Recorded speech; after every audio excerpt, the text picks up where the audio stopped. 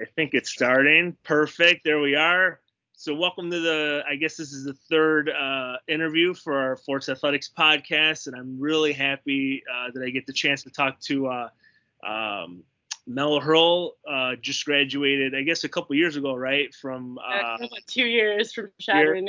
Shattering. Okay, so I'm glad you said that because I've been trying to figure out how to pronounce the college and I can't. There's a million different ways to skin that cat, I tell you what. So why don't you tell us a little bit about yourself and how you got started in throwing? So actually, I didn't start throwing till like towards the end of my junior year of high school. I was throwing feed at a feed store, and my high school coach, came in to get feed for a horse, and I just threw a couple bags over my shoulder, walked out, put them in her pickup, and her and her husband are kind of looking at each other, and they kept like coming in throughout the day, and I was like, how much feed do these people need, you know? And then finally, her husband kind of got up the nerve to say something to me, and then I wasn't really too interested. You know, I ran cross country, I played soccer. I wasn't really athletic, I guess you could say. Sure. I was just a country kid. I was used to working, lifting stuff. You know, I didn't think about putting numbers behind it or anything. And then I just kind of started with a track team, kind of testing the waters, and then then in my first year, I won a state championship, and then kind of fell in love with it. And, you know, I threw like 38.6, I think, my freshman year or my junior year as a shot putter, and it was like 115 in disc or something like that. And then I ended high school with 145 and almost 43. So from there, I kind of went to Shadron. Started at Shadron under an awesome throws coach named Jess Horsley. She's at CSU Pueblo now. So I was with her for a few years, and then we had kind of a coaching staff change up. Our head coach went to be the assistant coach at CSU, Colorado State. So kind of a lot of coaching changes there. And then my true senior year, I decided to redshirt. My junior year, I kind of finally started to figure stuff out. My sophomore year, I actually dropped out of college for a semester. So went the whole first semester without any training, came back, still qualified for nationals. And that kind of lit a fire under me. Came back under a new coach who was very, very well versed in the weight room. I think that was kind of a missing piece. I mean, Shadron just at the time had a really janky weight room. We lifted on the second floor, and only 3 people could really lift heavy because we only had 2 platforms and barely any bumper plates. And so like football had to go in like 7 groups. I don't even know how that college managed so long with a weight room like that. But luckily we've got a phenomenal facility, which I later on had the opportunity to work in. So I kind of lit the fire under me, got my lifts up, got my technique down a little bit more. I went through puberty really late. I was just a really long human, and so I didn't know what the heck my body was doing. So by the time I was about 22, I figured it out, and that's when I kind of decided that I needed to take that redshirt year, and it kind of worked because I finished with my undergraduate in 2015, and so it just kind of made sense to stretch out for 2 years to help pay for my master's. So it kind of worked. My coaches agreed that it worked. By the end of that redshirt year, that was my first time going to USA's in the weight throw. I hit 50 feet in the shot put, and then walking into my senior year, I was ready for it. I was ready to go in and just make a name for myself. And it was kind of a crazy year. I got into a really bad car wreck right before the year started, totaled my car, and was kind of benched for about 6 weeks. And then I got back in it, and just, my strength staff and everybody around me really helped kind of propel me into my senior year, which obviously turned out, it's the highlight of my whole career. So it was awesome. So that was kind of the synopsis there. So that's a huge synopsis. So if you don't mind, I kind of want to take it back. So you played soccer and ran cross country in high school. Yeah. You were 40-foot shot putter, 140-foot discus thrower. So when did you realize, hey, maybe I kind of have a knack for this. Maybe I should try and throw at the college level. Like, were you like, because you went to school in Colorado, right? You're from Colorado? Yep, I'm from Eaton. Okay, yep. So when did you realize, or when did somebody first contact you and like, hey, by the way, 140 feet's really good. Maybe you want to try in college? That's actually a really funny story. So I wasn't really going to go to college. I was just going to go the military route, from a military family. But my high school coach was really kind of pushing me to keep throwing. She thought that I had something there, and she's actually phenomenal. I actually currently live with them. So they obviously are very big influences in my life. So I sent my questionnaire into Shadron, and they actually deleted it because they were like, no, we don't need this person, whatever. And but my high school coach actually went to Shadron State, and so she called up the head coach and was like, hey, why aren't you recruiting her? I don't understand what's going on here. And he's like, oh, her marks, like, they're okay. You know, at this point, like, this is my senior year before I hit my bigger numbers. And it's like, yeah, she's okay. He's like, but we just don't have money for like a subpar shot putter and discus thrower, you know. And Mandy was like, no, I think this girl you need to give a look at. And then going into my senior year, that was in high school, they definitely took more looks at me that year. They were at my state meet, you know, they kind of upped my scholarship here and there so that I could make it feasible to go up there. And I just decided Chadron's really affordable. It's a small town, which I'm used to. Obviously, Eaton's an incredibly tiny little town, or was at the time. You know, it just kind of made sense. I was like, you know, whatever, it's a free education, may as well pursue it. So I was like, what do I have to lose? You know, I mean, I'm not going to lose any money. I may as well just kind of pursue it. And I went there, and that's when my head coach, Ryan Bailey, my throws coach, Jess Horsley, and the whole staff really was just so behind me in this. Every time I was down, they were constantly behind me, reminding me of the process. And I just developed these really intense and lifelong relationships with these people that I'm very grateful for. But yeah, they were definitely the first three that really kind of put me on that course and kept pushing me. So what was that? So what was the transition from high school to college like? So if you're like, did you have like a big graduating class in high school, and then all of a sudden you step foot on campus, you're like, whoa, like this is kind of not what I expected? Or like, how was that transition in the, you know, your first semester of school? I can tell you that I graduated in 3 years because my first semester I wasn't very smart. I just kind of, you know, I didn't have any rules. I was like on my own, and I just kind of you know, I wasn't doing anything crazy. And I got like a 3.2 that semester, and I was like, okay, I'm not saying this is bad, but this is not like quality of work that I know I'm capable of. And that just kind of was like the turning point for me. I was like, okay, I gotta get serious. And you know, I was doing the right things in track, but I wasn't staying focused. I wasn't sleeping. I wasn't recovering well. I had some issues with insomnia, and that kind of overflowed. So I met with my advisor. He helped me kind of switch over to partially online so that I wasn't having super early morning classes, so that I could kind of get my insomnia under control. And then luckily, Chadron is small enough where I had the same 3 or 4 teachers through the entire duration of my all my degrees. So that was really handy. And they just kind of put me on the right path and kind of pushed me forward in that respect. So that first semester, definitely, I learned a lot about myself. Kind of moving forward, it was definitely a defining point in my career as an athlete and an academic student. So then you fast forward to your senior year, so you literally like blow up Division II, right? So why don't you tell us a little bit about your indoor season? I don't want to, you know, you could talk a little bit more about it. So that was a crazy year. I think, you know, it was exciting. Because I kind of came back in that fall where we're training our buns off, and you know, I'm training 3, 4, 5 hours a day. I'm getting drills in on my own. You know, I was the assistant strength and conditioning coach, so I ate, slept, breathed Chadron State. I was constantly, you know, I was on campus at 5 a.m. and 5:15 every morning. You know, I didn't leave until 7 or 8 at night, and then I go to my other job. You know, it's just like I was all over the place. But yeah, we kind of going into it kind of knew, like the first day of weight practice, we were like, okay, like this could be something. And I was more explosive over the summer. I had lost about 30 pounds, and I had put, you know, 40, 50 pounds on my squat. I put, you know, 30, 40 pounds on my bench. Like everything was just going up. My body mass went down. I got explosive. I got athletic. Again, I kind of started to really feel what my body was doing. I was way more aware of what things were doing and why they were doing them. And it was kind of the point where I'd walk out of the ring and I just point at something and my coach would just nod. You know, there was very little communication verbally. We just kind of had that understanding of what was going on.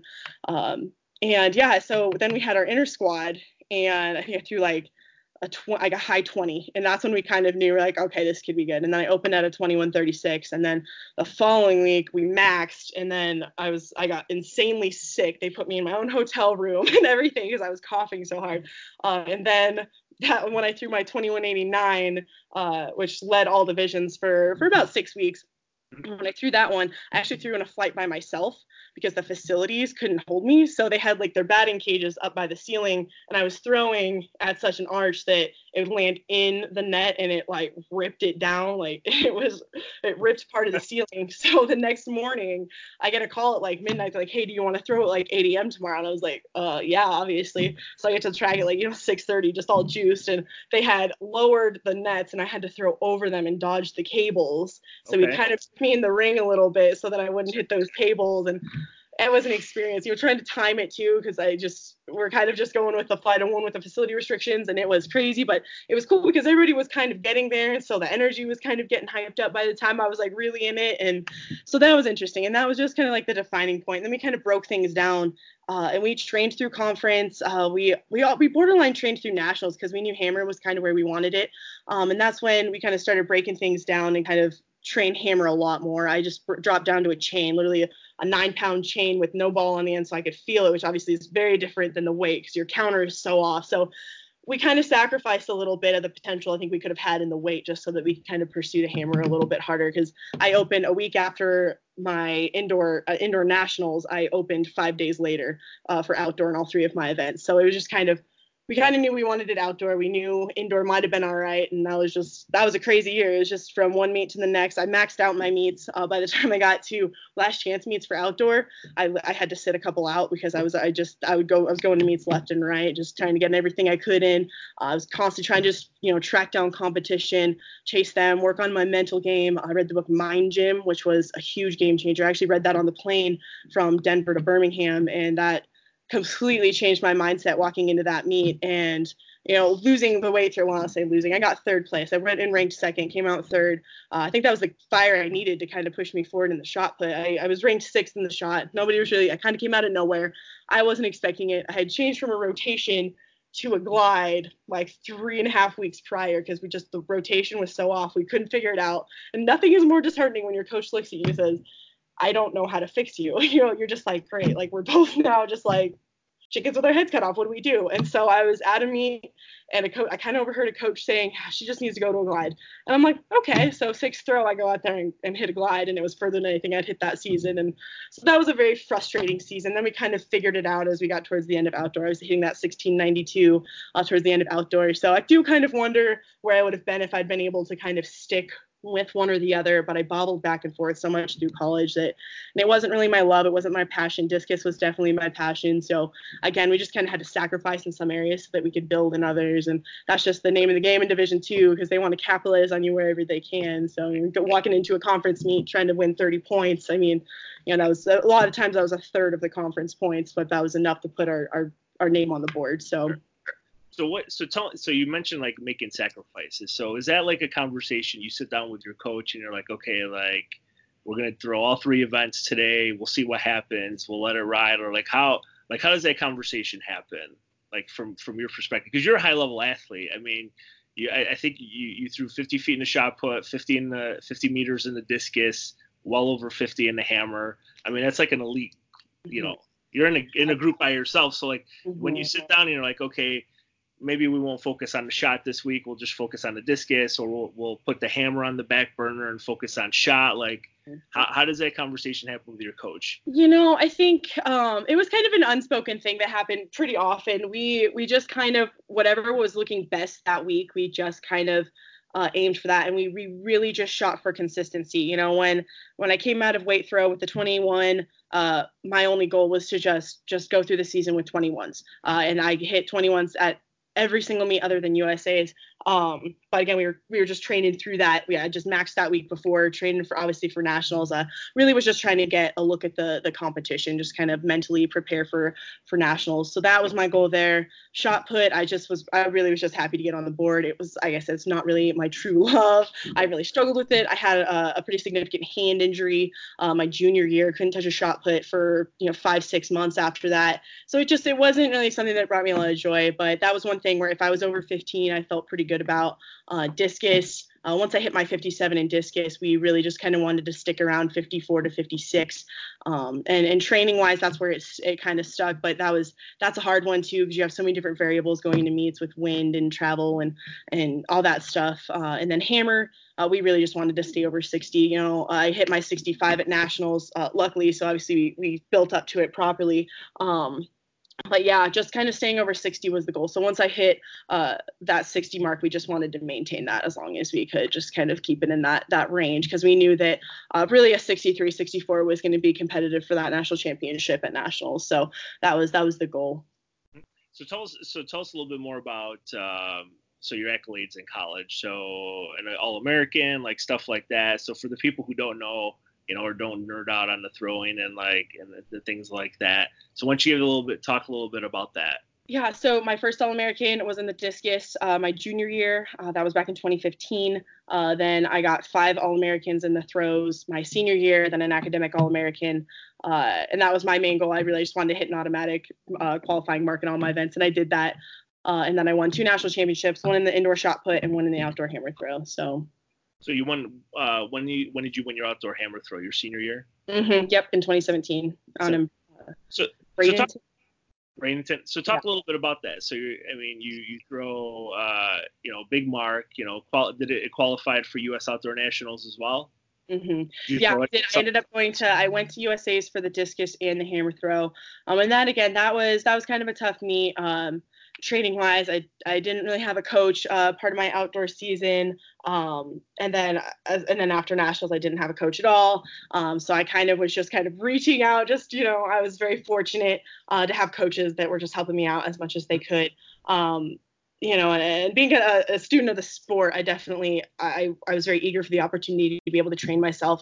Being in the weight room as the assistant strength coach, myself and my head coach, EJ Crease, took over my strength programming. So that was really cool to be able to kind of see how what we were doing is correlating to my throwing and back and forth. And we were able to get really in depth with it. But yeah, like walking into Outdoor USA's, I felt very underprepared.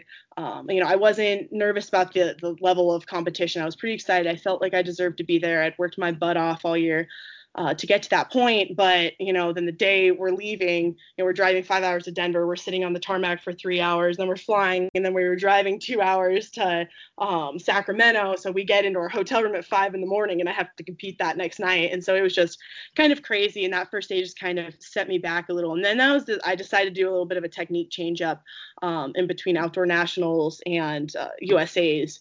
And that was a significant mistake, but I'm glad I went for it because I walked away from that meet. I walked away from hammer a little frustrated, but also very optimistic about where it was kind of headed. And then I continued to train. I went out to Fresno State after that and continued to train with April Smith. And we just couldn't decide really where we wanted to drop an event. We didn't know what to do. We didn't really specialize me in anything. And so that was kind of another training mistake we made after that. But after kind of that senior year, it was hard to really like hone in on one that I felt I had more talent in. And the hammer, I 2-turned in the hammer, which I could 3-turn, but it wouldn't go as far as a 2-turn, which made zero sense to me. But that was kind of one thing where like, well, we have the most capability in the hammer, the most room for growth there. But then discus, we're throwing 57 meters, like, we're 5 meters under, hitting a standard for the Olympics, like, that will come with time. And so we just were kind of like, what do we do? Do we train through it? My training age was so low that we felt that either way we went, it was just kind of a mess. But walking into USA's, I definitely felt like I could have done that a little better, but it put a lot of things into perspective as well. So for somebody who's a 2-time national champion at the D2 level, you graduate, and then so how do you decide if I'm going to continue throwing, like, because you graduated in 17, right? Mm-hmm. So 17, so it's 19 now, so it's been 2 years, right? Yeah. The trials are next year, so was there somebody else? Because I know you talked about going to Fresno, but was there somebody else that was like, hey, maybe try it for another 3 years, like the trials are coming up, let's see what happens, like you're still really young, right? I think you just turned, well, I won't say 25. I just turned 25. I don't know if I should share how old you are, right? So you just turned 25, so you've been throwing less than 8 years. Yeah. Total, and you're 57 in the discus, a few meters under the standard for the Olympics. Yeah. So was there anybody that kind of encouraged you, or was it just I'm gonna go out and I'm gonna try? Like, what brought you to Fresno? Well, so April Smith, she actually coached my high school coach for a short period of time, and she's from an area just outside of Chadron. So I kind of had ties with her, and that was really like the one opportunity that presented itself to me. It kind of made sense to go out there. A few things kind of presented itself. I was talking to a few different people, was trying to get down to Chula Vista, and then things kind of, the coaching change up. There's kind of some political things at the training center, just kind of things got jumbled up. And so I ended up staying in Fresno. And then But I did have quite a few other people that were really on my side. You know, anytime that I needed to train somewhere, I could just call a coach and be like, hey, I'm driving through, I'm coming here. They're like, yeah, absolutely, show up, you know, whatever. You know, Casey Malone at University of Colorado has been a huge mentor to me. You know, Judd Logan was always really supportive of me. He was probably more hyped in the hammer throw than I was, which was pretty cool to see when you have, you know, Judd Logan getting pumped for you to throw. That was very humbling. You know, so Judd was always very supportive. You know, anytime I would see him at a meet after that, he'd always ask me about my training and, you know, me as a person. And, you know, and then I have, you know, Brian Bedard at CSU, Colorado State, and he's an awesome guy. I love kind of just getting chummy with him. Just, you know, very curious about what I'm doing, making sure that I'm, you know, pursuing my talents and stuff like that. So I definitely had a lot of people that were in my corner and kind of pushing me, but it's just, I mean, anybody that's tried to be a post-collegiate athlete in a throwing sport, it just, they know how hard it can be. And just financially, it wasn't working for me in California. I was just kind of, I was having a hard time. I couldn't manage to keep a job and train as much as I wanted. I just couldn't seem to find the right balance and also, you know, be a volunteer assistant for the team. It just kind of got overwhelming. So then I ended up moving home and just kind of trying to pursue it from there. And just kind of waiting for things to fall into place at that point, just kind of keep grinding out. And one thing Casey Malone always told me is, he's like, it'd be a real shame if you stop. He's like, I didn't feel my best throws in my life until I was in my 30s. And so that really resonated with me. He's like, Mel, discus is a long-term game. He's like, you're going to have these, you know, 60, 65 meter discus throwers that, you know, are really great at that point, but they'll dip down, but they'll come back up. But a lot of them don't wait for themselves to come back up and give themselves time. And that's one thing I think Rachel Dinkoff does a really good thing of acknowledging, is that dip will come, but that means you're working on bigger things and you're getting back to that point where you want to be at to hit those big ones. So, yeah, I mean, those are definitely some mentors in my life that were always in my corner.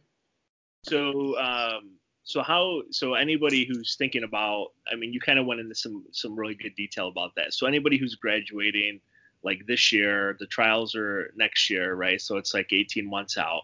Mm-hmm. So what advice would you have for somebody that's, similar, 55 meter discus thrower for female, let's say maybe like 60 meter thrower for a guy, 65 meter hammer thrower that's like, I'm on the cusp, like maybe I should keep training for a year, see what happens, or maybe I should just like call it.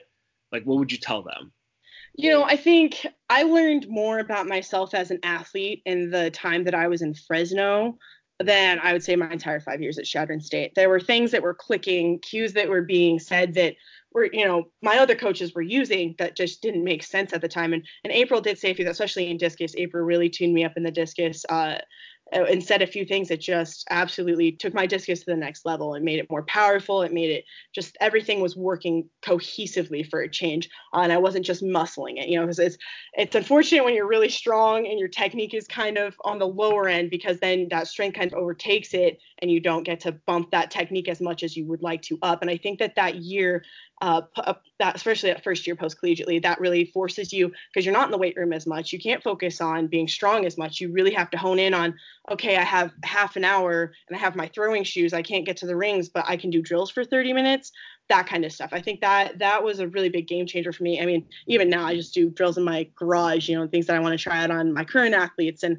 stuff like that. And I think that becoming just that next level of a student of your sport and kind of realizing what it's like when you don't have those resources that are right there day in and day out, that will teach you a lot about yourself and let you find out if you actually do want to throw. And I've known several people that have kind of taken a step back from throwing. I had to take a step back a little bit when I got back from Fresno before you kind of have to take a step forward. I know that it's hard. I mean, you know, you're lifting at, 9, 10, 11 o'clock at night. You're throwing at weird hours. I mean, for a while I had a storage unit and I put a net up in the corner and I was in there, throwing in a storage unit. That's one of probably my favorite stories about being a post-collegiate thrower is I'd be like going to a storage unit to throw. My friends are like, hey, let's go hang out. I'm like, I got to go to the storage unit. Like, that makes no sense. But I think that one mistake that I made was not really securing financially myself. You don't need a lot. You just need to be able to get by. So I think finding a circumstance where you can make money, you can pay your bills, you're not worried about that. There's that flexibility there where if you need to walk away and go train somewhere else, you need to take a weekend off to go throw, that flexibility is there. I think that's a huge part of it, because when you don't have that financial stress, a lot of other things will take care of themselves. And just finding a coach, reaching out to coach. I don't know any coach that you couldn't contact and be like, hey, I'm working on this, this is what I'm working with. And they're going to take 5 minutes and shoot you a message or give you a call, and just utilizing those resources. And finding a coach can be hard, especially in certain areas.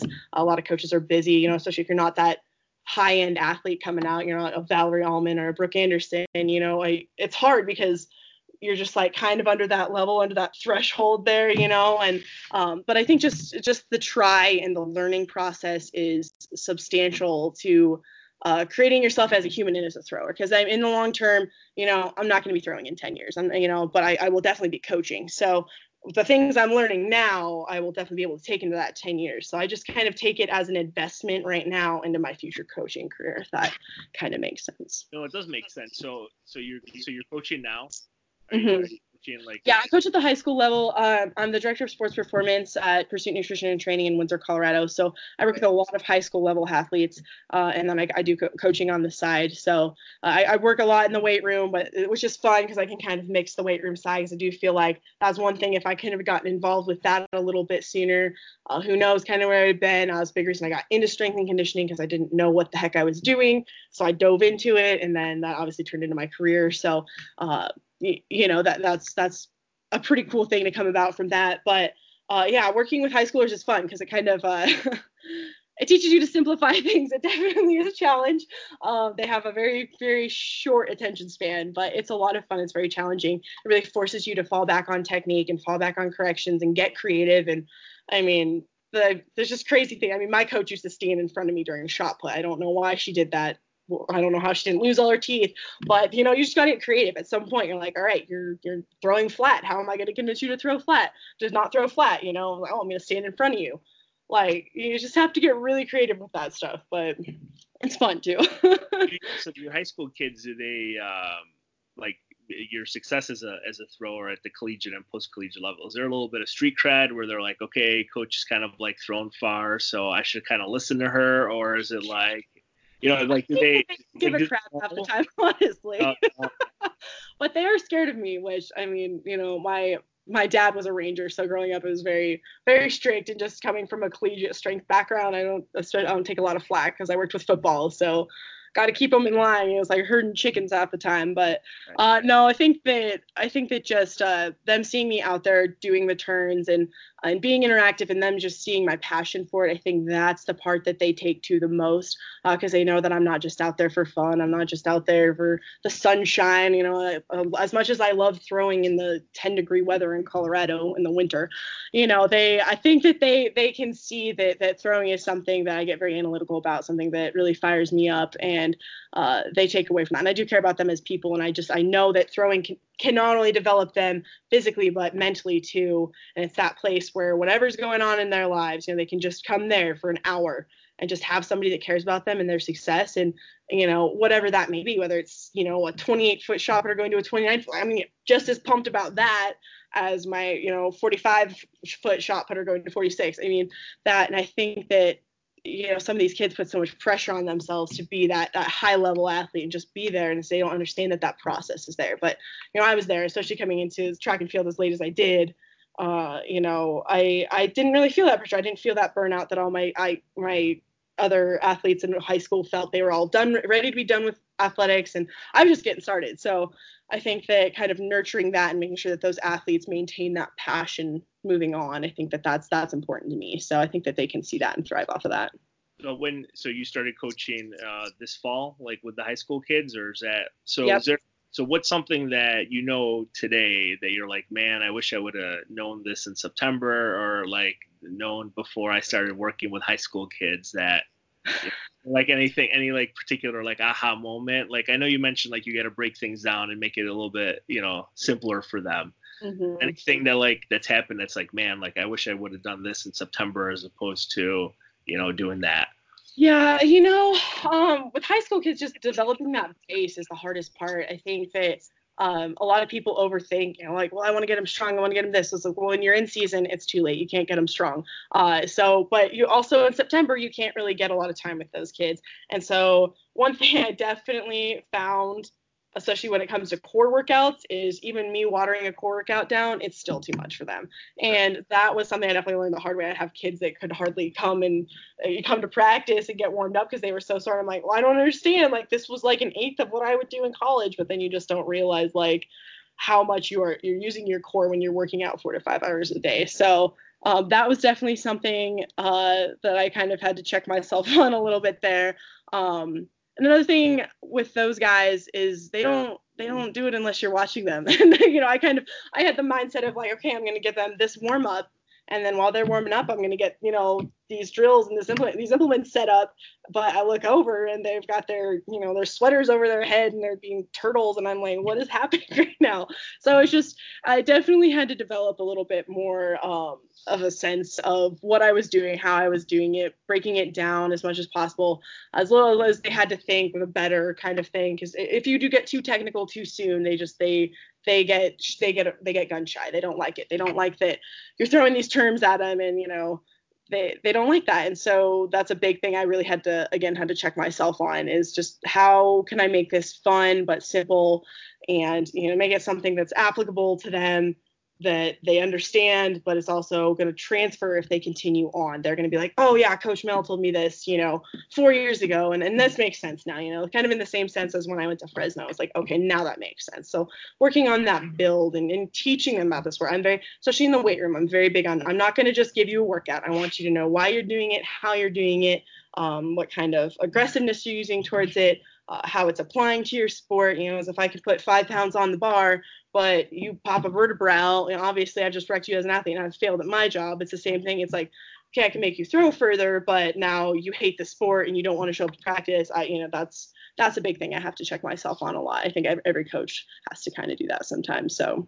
Well, I have the same thing with as coach at the Division 3 level. So Mhm. here, it's the first year I've had all five freshman athletes, throwers, and they're all starting from scratch. So in New York State, we just started throwing the weight like 4 years ago. Yeah. For the kids that had a coach, it's like, oh my gosh, like they throw like Highland Game style weight, so you're kind of starting over from scratch again. And then I have kids from PA that have never they don't know what a weight is and stuff. So definitely, like, I could see that even at the college level. But I mean, they're all 18, 19 years old, so their throwing age is still relatively young. But so out of curiosity, so 2020, like 18 months away, let's say. So when was the last time you threw Like 500 days or something I saw the other day. It's getting close. Just out of curiosity, you don't have to go into too much detail, but when was the last time you took a throw of anything, like seriously? Well, right now we're doing, it's literally labeled it snowpocalypse, so there's like an insane amount of snow on the ground.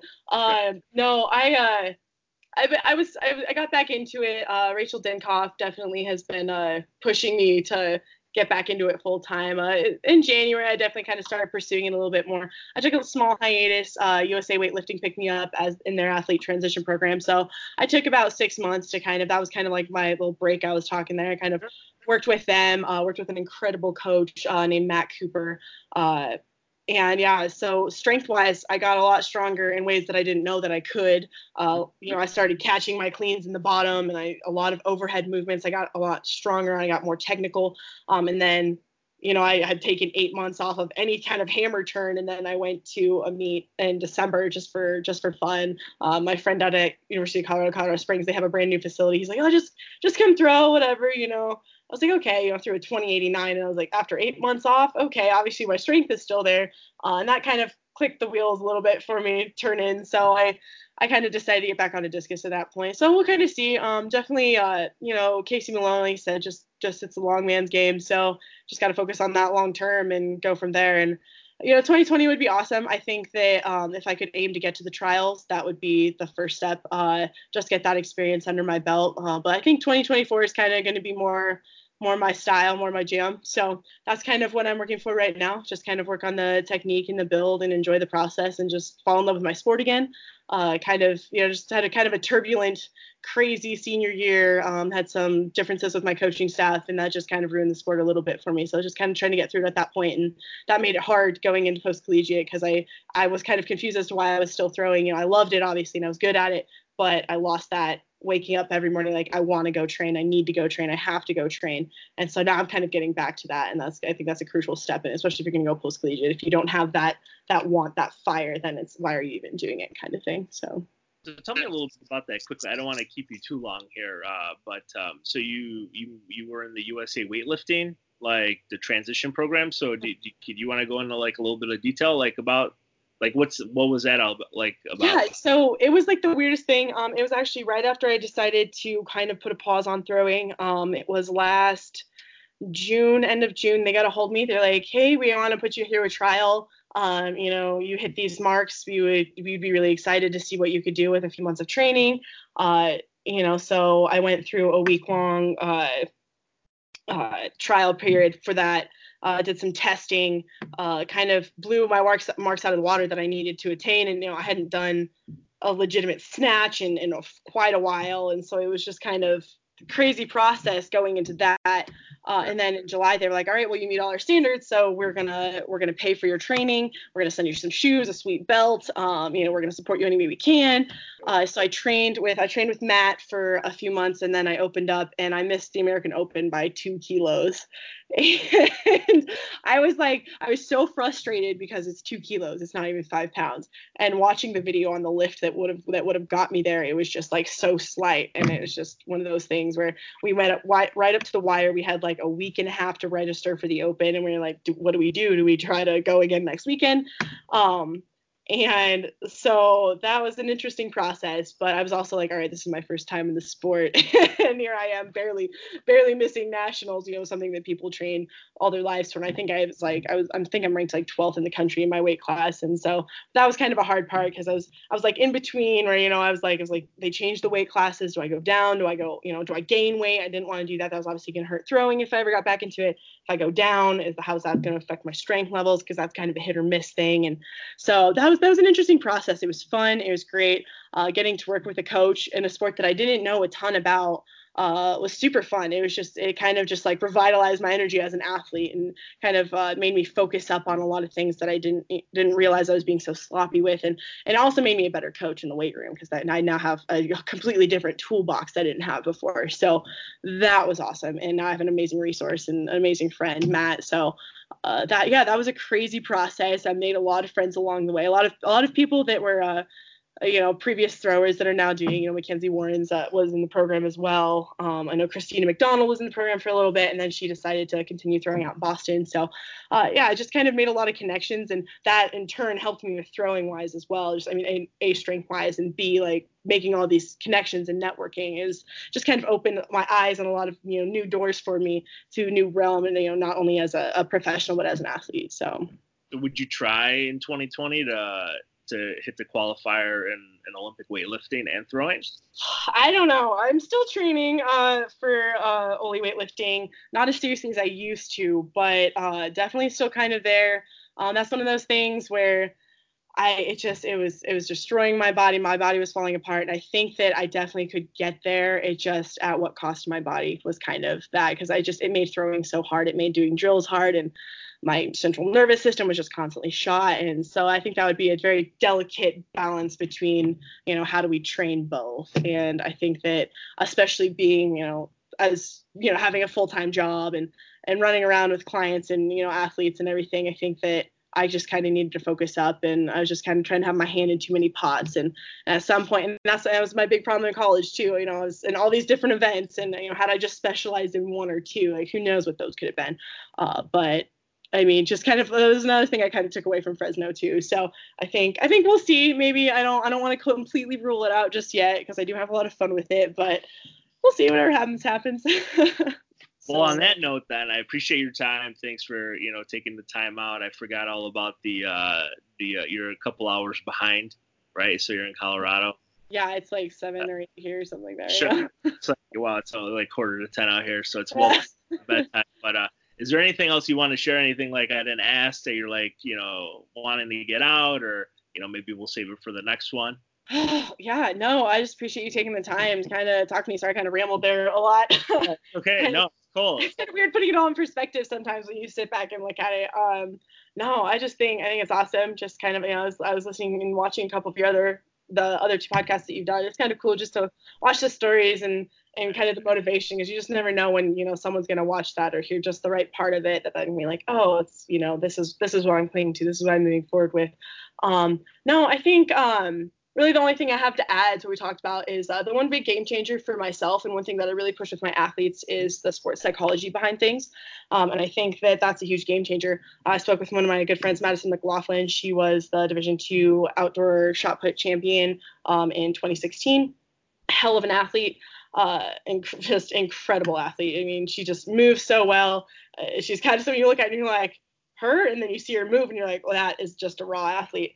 And she sat down with me one time. This was when I was kind of having some issues with my coaching staff. She sat me down and she's like, Mel, you got to focus on your visualization. You got to focus on seeing the situation and imagining yourself responding positively to that and just moving forward with that. And she gave me all these books and all these exercises and things, and I took 10 minutes a day and just visualizing all these things and kind of putting things into perspective. She's like, Mel, I was never the athlete that trained hours and hours a day. I would show up, I had 6 other people at my practice, we'd train for an hour, I'd go to the weight room, maybe train for an hour. Okay, then I'd go home. I'd do, whatever. And she's like, and I won a national championship. She's like, but I can tell you the difference between the other athletes and myself is that my mind was there. She's like, I never walked into a meet thinking that I couldn't win. She's like, I didn't care if I was seated 6th. I didn't walk in thinking, oh, I might win. I walked in, I'm going to win. And I think that was huge. I mentioned the book Mind Gym, and I literally order copies and copies and copies of that book because I'm just constantly handing it out to athletes. And I think it's critical. I love the idea of just harnessing your mind and putting it forward. I think Sean Donnelly has a lot of good insight into those things. Christina McDonald is really phenomenal with those things, just sitting down and self-evaluation. There's a time, especially in throwing when I was still out in Fresno, I just kind of felt sorry for myself. I was like, man, I felt almost a little entitled. I was like, man, I was a good college athlete. Like, I should have a coach. I should have a great training place, this and that, And that shot me in the foot faster than anything. And that was a huge wake up. And when it was like, I was messaging Sean at one point about something, and I said, I was like, oh, well, thank you for helping me with my shit show today. And he goes, don't be dramatic. And I was like, I don't know what it was, but that clicked for me. And I was like, oh my gosh, you're right. I'm just blowing everything out of the water. And that just kind of forced me to push myself back and be like, okay, focus up. Like, everybody has this same situation. Everybody has 24 hours in a day. What are you going to do with it, kind of thing? So I think that really taking a look at that, and as a coach as well. And I was very fortunate when I was getting my master's while I was the assistant strength coach at Shadron, because I looked at leadership and followership styles, and I got to look very wholeheartedly at the coach-athlete relationship and just how what I do as a coach affects my athlete, how those things are received, and how I respond and react to things. That's critical in their development and my development. And so in turn, as an athlete, knowing how it wasn't until I was coaching that I didn't realize how annoying it was when an athlete is walking away from you, even though I know I did it while I was still listening, like how frustrating that is as a coach when they're not stopping and giving you their attention. And I didn't even realize that until I was doing, on both ends of it. But that comes down to the relationship part of it and the psychology behind it. And I just think that's a huge and critical part if anybody's looking to up their game, just kind of harnessing that part of the game. I think it's going to be a huge game changer for him. So that's really all I have to say about that. Well, that's great. No, you got me fired up now. I don't want to keep you for like another hour or whatever, because it's a bulk of my research is focused on coach-athlete relationships. Yeah. So our team that I work with out here in Rochester, we just submitted a research paper for publication that focused on that. So I could talk your ear off about that, but I don't want to this time. We'll save it for the next time on the coach-athlete relationships. But Mel, I appreciate you taking the time to hang out tonight. Absolutely, yes. Thank you. I really appreciate the opportunity to talk with you. So Thanks. Take care. You too.